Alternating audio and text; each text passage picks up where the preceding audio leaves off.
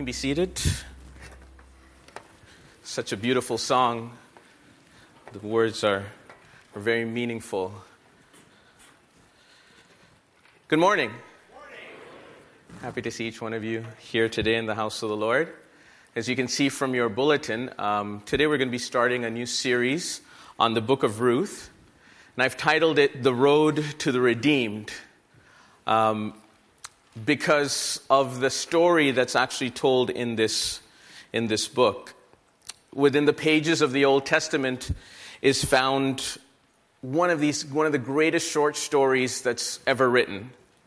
And it's the story of Naomi and her relatives, but it's a reflection of God's great plan for mankind. And as we just sang in this song about these eternal truths that are reflected in the Word of God, that we can understand what God is speaking to us throughout the Word of God. And I hope that in this series, as we see God's great plan for mankind, we can see how this little story of Ruth falls in line with what God is trying to express in the whole Bible.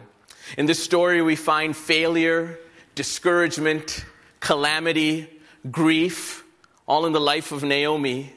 But it's surpassed by favor, grace, love, forgiveness, redemption, and hope. And it's a beautiful story. And if we look at God's plan for mankind throughout from eternity past to eternity in the future, and we see God's heart in creating Adam and Eve and creating mankind and sending Jesus into the world to die for our sins and grant us redemption. And we see God's heart and mind, His plan for mankind. We see how He works sovereignly and providentially within our lives to transform us and to shape us. And in this small story in the book of Ruth, we can see all of these beautiful themes, these larger themes found in the Bible, all summarized in this beautiful short story in the book of Ruth, a small book that has only 4 chapters. And we can see how God works in Ruth's life and in Naomi's life, but translate that as well to our lives. How in our messes, in the mistakes that we make, in our wrong decisions, yet God's greatness is at work in our lives. The great God is working a great work in maybe seemingly ordinary lives, as we see, in a sense, some ordinary lives found in this story. And this is a story for people who wonder, where is God when things are not going well? Where is God's blessing when grief is strong? Where is faith when tragedy strikes? Where is God's presence when hope is lost? And we're going to try to deal with each chapter in the next 4 weeks. We're just going to try to go chapter by chapter. So today we're going to deal with chapter 1. And as we read already, Ruth chapter 1, we get a little idea of what's starting. But the author of this book is unknown. And this book was possibly written around the time of King David or after King David, because once we get to chapter 4, I don't want to get ahead of myself, but once we get to chapter 4, we'll see the climax of this story and actually the birth of the coming king of Israel. But before we actually get into the book of Ruth, we actually need to go back one verse, to the last verse in the book of Judges. Okay? Because Ruth takes place, the story of Ruth takes place in the time of the Judges. This was before Israel had any kings. And the last verse in the book of Judges is Judges chapter 21 and verse 25. And in that verse it says, "In those days there was no king in Israel. Everyone did what was right in his own eyes." Okay? It was a time of the Judges for about 400 years, a 400-year period. Israel would sin. Their enemies would come to conquer them. And then they would repent. God would raise up a judge to deliver them. And God would help them. And we see this process going over and over and over again. But at the same time, we see that everyone was doing what they wanted to do in their own eyes. People were making their own decisions based on what they thought was right, not what was actually commanded of by God. And in the midst of this dark time in Israel's history, we see God still working. And as we progress in this book, we'll see the hand of God working in this story. And if there's just one thing, if I can tell you just one thing that I want you to get out of this book, or out of this whole series, if there's just one thing that you leave with out of this whole series, not just for today, but that in the midst of failure, grief, pain, darkness, sadness, loss, God is planning in love for you. If there's anything that you get from this whole series, if there's anything that you take away, take this away. That in the midst of your hardest time, in the midst of your failures, in the midst of your sin, in the midst of your difficulty, in the midst of your calamity, in the midst of your sadness and darkness, God sovereignly is still planning in love for you to bring about his beautiful, magnificent, glorious purpose in your life. And that's not something small, and it's not something insignificant. God is planning in love for you. This small book in the Bible, Zephaniah, it's a small little book, but Zephaniah 3 verse 17, it says, "The Lord your God is in your midst." That means God is with you. A mighty one who will save. God is with you to save you. And he will rejoice over you with gladness. He's rejoicing over you. He's planning in love for you. It says here, he will quiet you by his love. That means when you get stressed out, when you don't know what to do, when you don't know the next step to take, it says here, he'll quiet you by his love. He will exalt over you. I like this, Keisha. With loud singing. Not quiet singing. God is there and he's singing loud about you.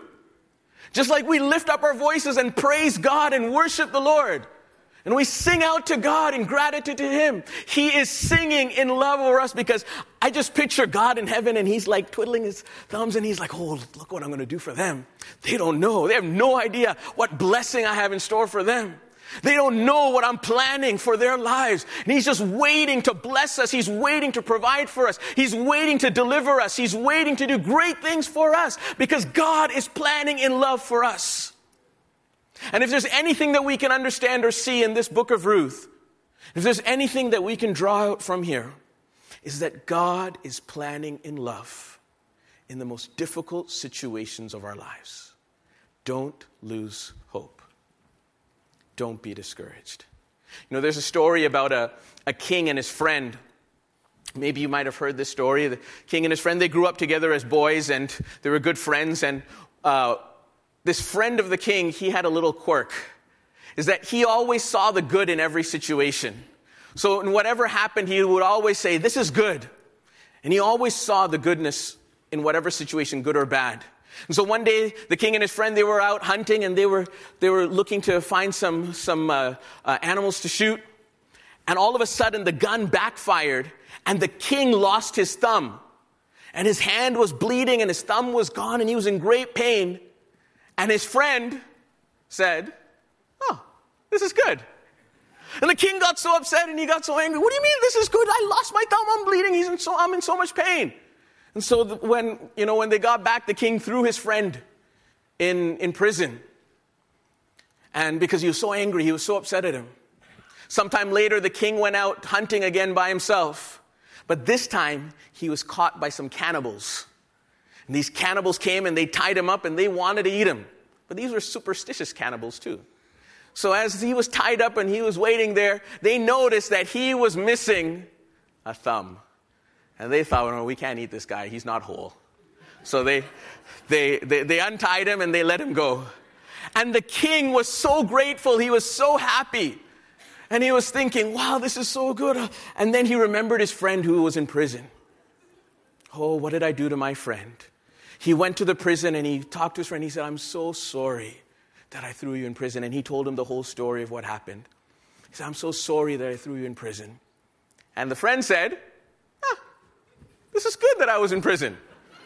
And the king said, what do you mean it's good? I threw you in prison. You've been here all this time. The friend said, if I was not in prison, I'd be with you. And they would have eaten me.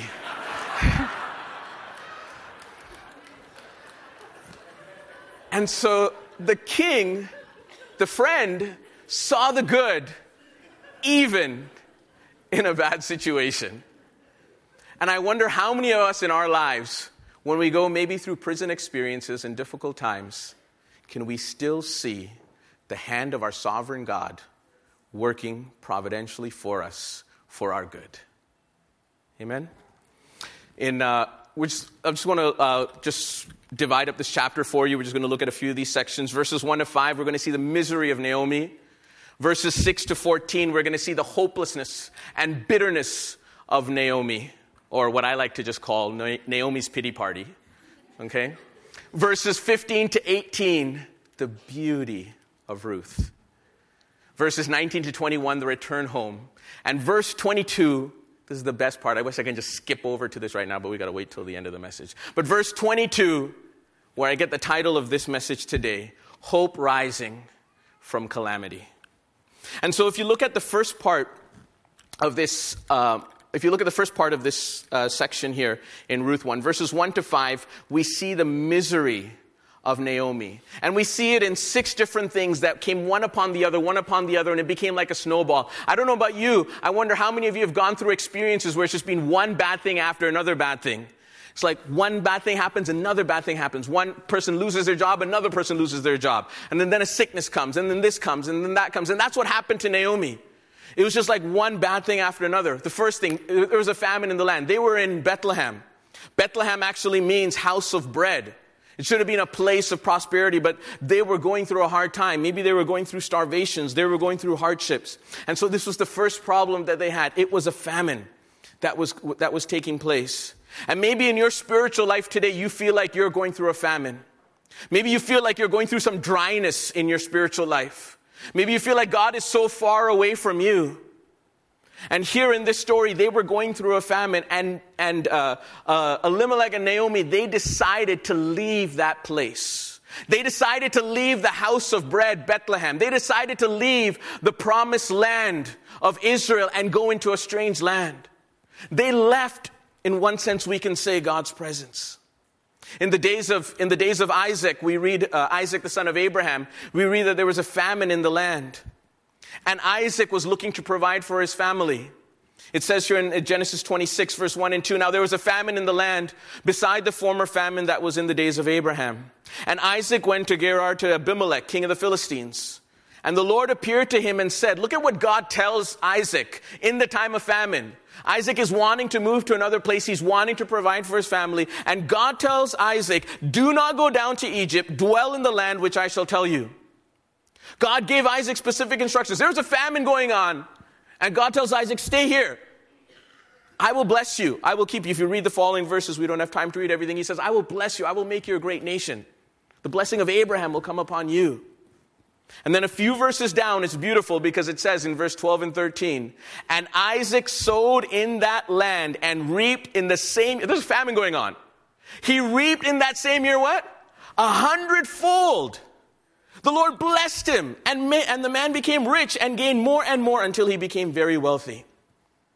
There was a famine in the land of Israel during the days of Naomi, and they decided to leave. It was one bad decision. Number 2, they went to the pagan land of Moab. Now, the Moabites were not the friends of Israel. They did not help Israel. And God had told the children of Israel, you are not to mingle with the nations around about you. You're not to mingle with these other heathen nations and do and commit their practices and do things that they do. But they chose, out of all places, they chose to go to Moab. In Deuteronomy 23 and verse 3 and 4, we read here what God says. He says, no Ammonite or Moabite shall enter the assembly of the Lord, even to the 10th generation. This is not talking about every single nation, but specifically here about the Moabites, even to the 10th generation. None of them may enter the assembly of the Lord forever, because they did not meet you with bread and with water on the way when you came out of Egypt, and because they hired against you Balaam the son of Beor from Pethor of Mesopotamia to curse you. So because of this bad experience that happened, they were not to associate themselves with the Moabites. And here, Elimelech and Naomi, they have a bright idea. How many know sometimes when we have bright ideas, they're not always so bright, right? And they have this bright idea, I'm going to go to Moab out of all places. Number 2. Then we come to number 3. This is just snowballing now. They get to Moab, and what happens? Elimelech dies. You know, the name Elimelech means my God is king. And in a time when there was no king, in a time of the judges when everyone did that was right in their own eyes, Elimelech, he did what he thought was right in his own eyes. And he took his family to Moab and he dies there. And Naomi probably is thinking, why did we come here? Look at what has happened now. Number 4, then on top of that, Naomi's 2 sons take Moabite women for wives. They weren't even supposed to go to Moab, first of all. They weren't even supposed to mingle with the Moabite people. Now their children are taking Moabite wives. And now there's a mingling that's going on. Number 5, the daughter-in-laws were barren. For 10 years, we see there's no children. They had no children. Now, you have to understand the culture of that day. The culture of that day, that if you were a woman and if you were barren, it was like a curse. There was something wrong. You were despised. You were looked down upon. And for 10 years, there was no blessing of children in their lives. And it just seemed like it was one failure for Naomi. It just seemed like it was one failure after another failure after another failure. It was just one thing after another thing. It was just hopeless. And to cap it all off, number 6, Naomi's 2 sons die. They both die. And now Naomi is left with her 2 daughter-in-laws. Can you relate to this situation? Are you going through a calamity? Are you going through a hardship? Are you going through a difficult pathway in your life where it's just been snowballing and things have been getting worse and worse and you're hoping for something to happen, but it just feels like it's one bad thing after another bad thing? One sickness after another sickness, one loss of job after another loss of job, one problem in the family after another problem in the family. And there are these terrible things that are happening. Maybe that's the situation you're facing. But remember what I told you from the beginning. In the midst of our darkest situations, God is planning in love for us. Don't lose hope. In the midst of the most terrible situations of our lives, remember that God is planning in love. And as we read the story of Naomi and Ruth, and we see all these hardships that they're going through, I wish I can just skip over to chapter 4 and tell you how the story ends. You can read it at home, right? And before you come next week, I just want to encourage you just to take some time, maybe read Ruth chapter 2 before you come next week, just in preparation so that we won't take time to read it. But you'd come prepared for that. Chapter 2. So in this story, it's just one bad thing after another. But God is still sovereignly working. God is still moving. God is still blessing. Now we get to verses 6 to 14, the hopelessness and the bitterness of Naomi, or this big pity party, I can say, that Naomi is having. And Naomi here, in verse 6, Naomi hears the news that back in Israel, there's food again. The famine is over. And so Naomi is thinking, okay, I'm going to go and return now to Israel because there's a blessing that's there. And I just want to sidetrack just for a second, because sometimes we can be like Naomi, always just seeking after blessings and trying to escape the hardships. Sometimes in our lives, we're living in a generation that's a give me generation. Give me, give me, give me. And sometimes our prayers are just like that. Lord, give me this. Lord, give me that. Lord, do this. Lord, do that. And we get so consumed with ourselves that we lose track of what God is trying to do in our lives. And my challenge to each of you today, as we're in 2017 and we're starting the year in January, what is the motivation of our lives? Look at what Paul said in Philippians chapter 3 and verses 8 to 10. He says, indeed, I count everything as loss. You know, sometimes we go through hardships, we go through calamities, and we're just asking God, God bless me. But we lose track of what God is actually doing in our lives, the eternal work of grace, the eternal work of transformation that He does in us as we wait on Him. And Paul says here, indeed, I count everything as loss because of the surpassing worth of knowing Christ Jesus my Lord. For His sake, I have suffered the loss of all things and count them as rubbish in order that I may gain Christ and be found in Him, not having a righteousness which is my own that comes from the law, but that which comes through faith in Christ, the righteousness from God that depends on faith. Now look at what Paul says here. He says that I may know Him and the power of His resurrection, and may share His sufferings, becoming like Him in His death. What is the motivation of our lives? Are we just seeking after blessings? Is that what our whole prayer is about? Or are we willing to follow the Lord? How do we make decisions in our lives? Naomi, going through a hard time in Israel, famine in the land, let's get out of here, let's go to Moab. It doesn't matter where I'm going, let's just get out of here. I'm going to go to Moab. I hear about back in Israel, there's food there. Okay, let's get out of here because it's been too hard for me here. God has dealt very hard with me. The hand of God is against me. It's bitter for me. So let me go back to Israel now. And her whole motivation is that I want something good. And the sad thing is that Naomi is always viewing things in the negative way. She could not see the hand of God working. She did not see the glimmer of hope that God was giving in various times in her life. And sometimes we struggle in that way as well. We see the glass half empty instead of the glass half full.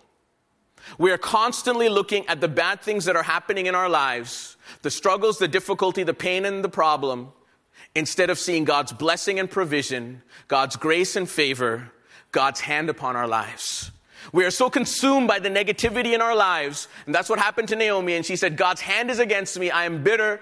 It's a bitter experience, but she lost track of God's blessing and provision in her life.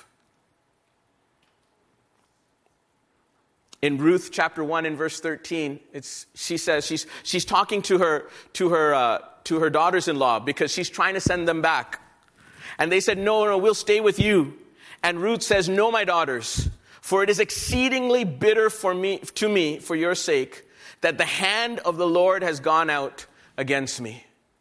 They're trying to stay with her. They're trying to help her. They're trying to support her. But what does Naomi say? No. It's the hand of God is so hard against me. This is such a bitter experience. Please don't stay with me. And it's a very difficult situation that Naomi is going through. And I just want to ask you today, what are the blessings in your life? You know, there's a song that says, count your blessings, name them one by one, and it will surprise you what the Lord has done. You know, it's so easy for us to fall into this trap of just always looking at the negativity. But God is working in our lives. Now, when we get to verses 11 to 13, I just want to touch on this because it's something that's very important. It's something called the kinsman redeemer, or the close relative redeemer, and something that we're going to look at as we go through this study. But it's introduced here in chapter 1, so I just want to introduce it as well. And what it is that if somebody were to die, leaving a widow without any children, then their brother or close relative would marry the widow and have children, and the first child would be called by the name of the brother that died. It was a custom in Israel. It was something that they did. I know it sounds a little strange for us, right? But that's what they did.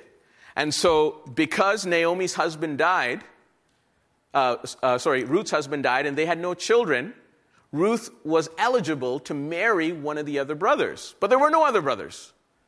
So then it would go to one of the near relatives. And this was a custom that was there. But in these verses, we won't take time to read it over again. We read it at the beginning. But in these verses, Naomi is telling Ruth and Orpah, telling her daughters-in-law, look, the hand of God is against me. I have no other children for you to marry. Why do you want to come with me? But what did Naomi forget? Now I'm jumping a few chapters down. But there's a man named Boaz. I'm giving you away a secret, okay? There's a guy named Boaz that we'll come to see. And he marries Ruth. And they live happily ever after. Really, it happens. No fairy tale. That's what happens. But Naomi, in the bitterness of her situation, totally forgets about Boaz. And actually, there's even another relative that's even closer. And all Naomi says, look, I don't have any other children. Stay away from me. Go back home. She doesn't even look at the positive that could happen. She doesn't even see the glimmer of hope that's there, which later on we will see. She's totally forgotten about Boaz. And Naomi is still looking at the glass half empty and missing the glimpses of God's goodness towards her. She's not seeing the hand of God that's there, and she can only concentrate on the bitterness. And the experiences in her life are blinding her from God's providence, sovereignty, and provision. And I wonder how many of us are making the same mistake, where our bitterness, our trials, our difficulties are blinding us from seeing the good hand of God working in our lives. We concentrate on so many bad things that's happening day after day. This problem at my workplace, this sickness and this thing. And I'm not denying that these things happen. But in the midst of all of these bitter experiences, grief and pain, is it blinding us from seeing God planning in love for us as we read that verse? The Lord your God is in your midst. He is mighty. He will save. He will rejoice over you in his love. He'll sing loudly over you. You're something to sing about. Something to sing about loudly as well. But in the midst of this bitterness, Naomi totally forgets all of these things and misses the glimpses of God's goodness, misses the signs of God's sovereignty and God's providence in her life. In verse 20, she said to them, do not call me Naomi, which means sweet or pleasant. Call me Mara, which means bitter, for the Almighty has dealt very bitterly with me. You know, bitterness spreads, and when we become bitter at our trials, there's a lot of problems that go with it. Hebrews chapter 12 and verse 15 says, see to it that no one fails to obtain the grace of God, that no root of bitterness springs up and causes trouble, and by it many become defiled. Okay, let's go to verse 15 to 20, because this is the beauty of Ruth. The beauty of Ruth, the beautiful, upright, kind, loving, faithful, and might I add, godly character of Ruth just shines forth here. Naomi and Ruth, they're both in the same situation, but maybe Ruth's situation is a little bit worse. She was a young widow and barren, and now she decides to help and support Naomi. She's hitching her trailer to a seemingly hopeless situation and to a woman that's very bitter that it seems like nothing good is going to come out. And in verse 16 and 17, these are probably the most famous verses in this book, often quoted maybe at weddings and other occasions. But it says here, but Ruth said, she's saying this to Naomi, do not urge me to leave you or to return from following you. For where you go, I will go, and where you lodge, I will lodge. Your people will be my people, and your God, my God. Where you die, I will die, and there will I be buried. May the Lord do so to me, and more also, if anything but death parts me from you. Now, you might hear something similar to this maybe in a wedding vow, right? Maybe a husband saying this to a wife saying this to her husband. But a daughter-in-law saying this to her mother-in-law? Let me know if that situation has happened in your family. But can you see the commitment, the covenant? Naomi does not give her any hope. Naomi says, look, I don't have any more children. She didn't bother to tell her about the other relatives. Naomi painted the worst possible situation for Ruth, and still Ruth clung to Naomi. The beauty of Ruth.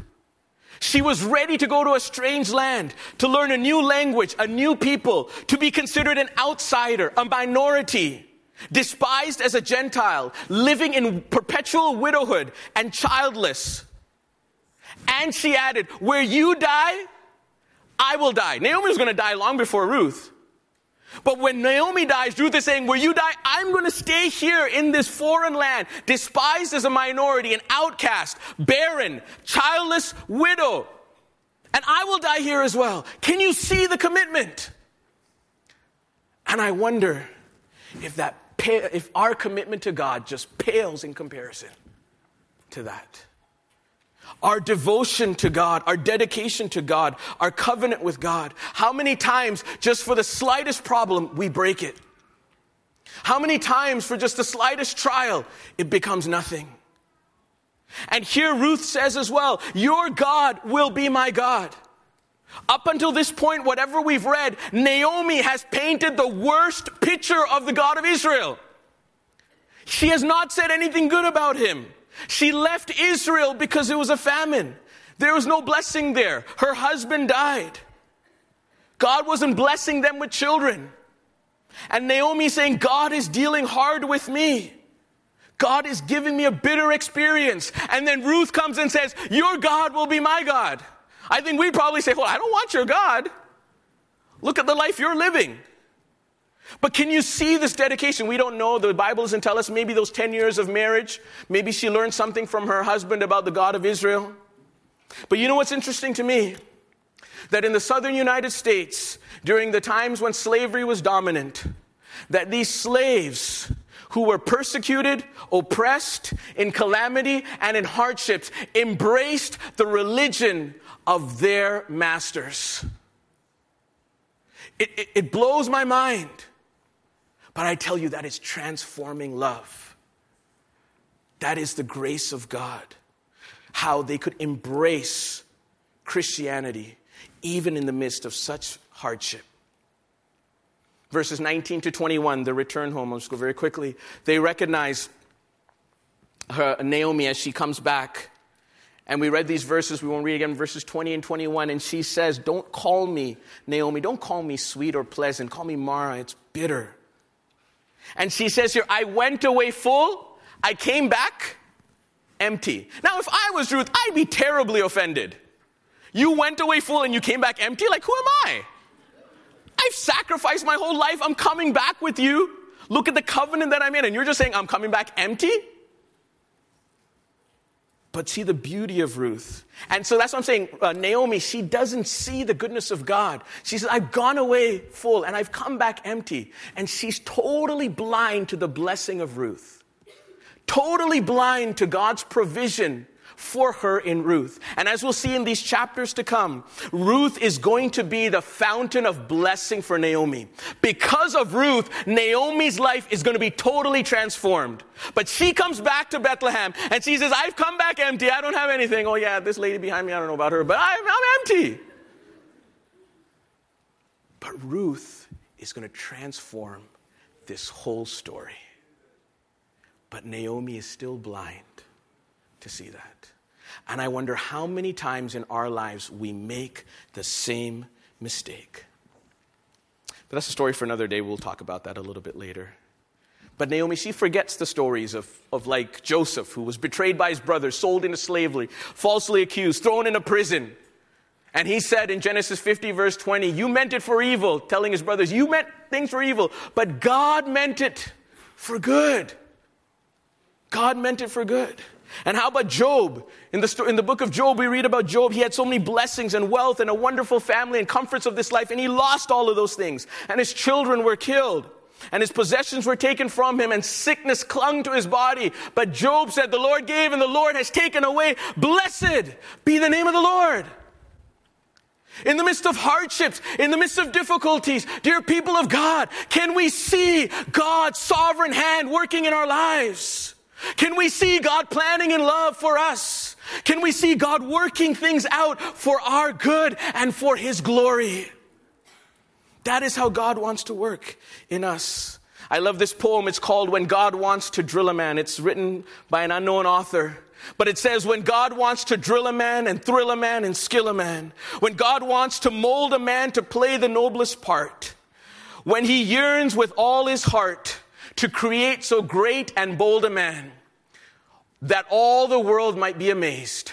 Watch His methods, watch His ways, how He ruthlessly perfects whom He royally elects, how He hammers and hurts him, and with mighty blows converts him into trial shapes of clay that only God understands, while his tortured heart is crying and he lifts beseeching hands, how he bends but never breaks when his good he undertakes, how he uses whom he chooses and with mighty acts induces him to try his splendor out. God knows what He's about. One man of God said, God cripples us to crown us and breaks us to bless us. That's what happened to Naomi. There's a man, his name is Joseph Scriven. He lived about 150 years ago. The day before his marriage, his fiancée drowned. He moved to Canada after that, and sometime later he got engaged to another girl, and she got sick and died before their wedding day. He received news one day from his mother who was in Europe that she was very sick, and he wrote a poem. And in the midst of his great hurt and brokenness, he wrote this poem to his mother that became this famous hymn, "What a friend we have in Jesus, all our sins and griefs to bear. What a privilege to carry everything to God in prayer. Oh, what peace we often forfeit. Oh, what needless pain we bear. All because we do not carry everything to God in prayer. Have we trials and temptations? Is there trouble anywhere? We should never be discouraged. Take it to the Lord in prayer." Can we find a friend so faithful who will all our sorrows share? Jesus knows our every weakness. Take it to the Lord in prayer. And this last verse, verse 22. Now I know verse 16 and 17 get all the glory. You know, everyone likes those verses and they, oh yeah, that's the beauty of Ruth and her dedication and commitment. But I'm going to tell you, verse 22 is my favorite verse in this chapter. It's an amazing verse in this chapter. It's a beautiful verse in this chapter. It talks about hope. Y'all are not as excited as I am, I see. Verse 22, let's read it then. So Naomi returned, and Ruth the Moabite, her daughter-in-law, with her, who returned from the country of Moab. And they came to Bethlehem at the beginning of barley harvest. Isn't that an amazing verse? No, you all don't see it like I see it. This is such a great verse. This is hope overflowing and hope abounding. Don't be blind like Naomi was blind to see the hand of God in this verse. I'll help you out a little, okay? This is like in Psalm when it says, "My cup runs over." This is cup running over. Look at this. There's so much hope in this one verse. What does it say? So Naomi returned. Restoration. Naomi is coming back. Aren't you hopeful for that? Do you want God to restore something in your life? Naomi returned. That's number one. Number two, and Ruth the Moabite, her daughter-in-law. Ruth is with her. The whole story now is going to unfold from this fountain of blessing found in Ruth. Ruth is with her. She's not alone. Number three, who returned from the country of Moab. Thank God we're done with Moab. That's it. Moab is finished. Oh, there's new hope. And they came to Bethlehem, the house of bread. They came to Bethlehem, the house of bread. There's hope there in Bethlehem. It was the beginning of barley harvest. I want to ask you today, what is your barley harvest? We're going through so many trials and difficulties and problems like Naomi was going through. But I want to ask you today, where is the sovereign hand of God, His providence, His favor resting upon you? Can you see your barley harvest? It's just the beginning. You might not notice it right now.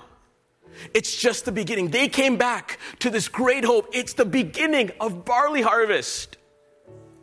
It's an exciting time. We have to wait till chapter 2 to hear the rest. But it's an exciting time. The best is yet to come. And I'll just close with this verse in Job chapter 14, verse 7 to 9. It says, "For there is hope for a tree." I think these verses just describe Naomi. "For there is hope for a tree, if it be cut down, that it will sprout again, and that its shoots will not cease. Though its roots grow old in the earth, and its stump die in the soil, yet at the scent of water it will bud, and put out branches like a young plant." Maybe like Naomi, you've been cut down. Maybe like Naomi, you've lost hope. Maybe like Naomi, your root has grown old. It's like a stump. It's ready to die. But what does it say here? It doesn't say when you pour water, it's going to sprout again. It doesn't say you water it nicely, you put some nice soil, you put some of those, quick grow soil around it and it's going to go. No. It just says at the scent of water. At the very scent of water. Oh, there's a barley harvest that's coming. Can you see it in your life? In the midst of all the trials and calamities, can you see the barley harvest? Can you smell the scent of water? Can you smell the scent of water? We're not looking for a flood here. Just a little scent. Naomi returns. She's cut down. She says, the hand of God is bitter against me. The hand of God is hard against me. But I see the barley harvest. I smell the water is coming. There is hope that rises from calamity. There is hope that rises from sickness. There is hope that rises from pain. There is hope that rises in every situation. Why? Because God is planning in love for you and for me. God bless you.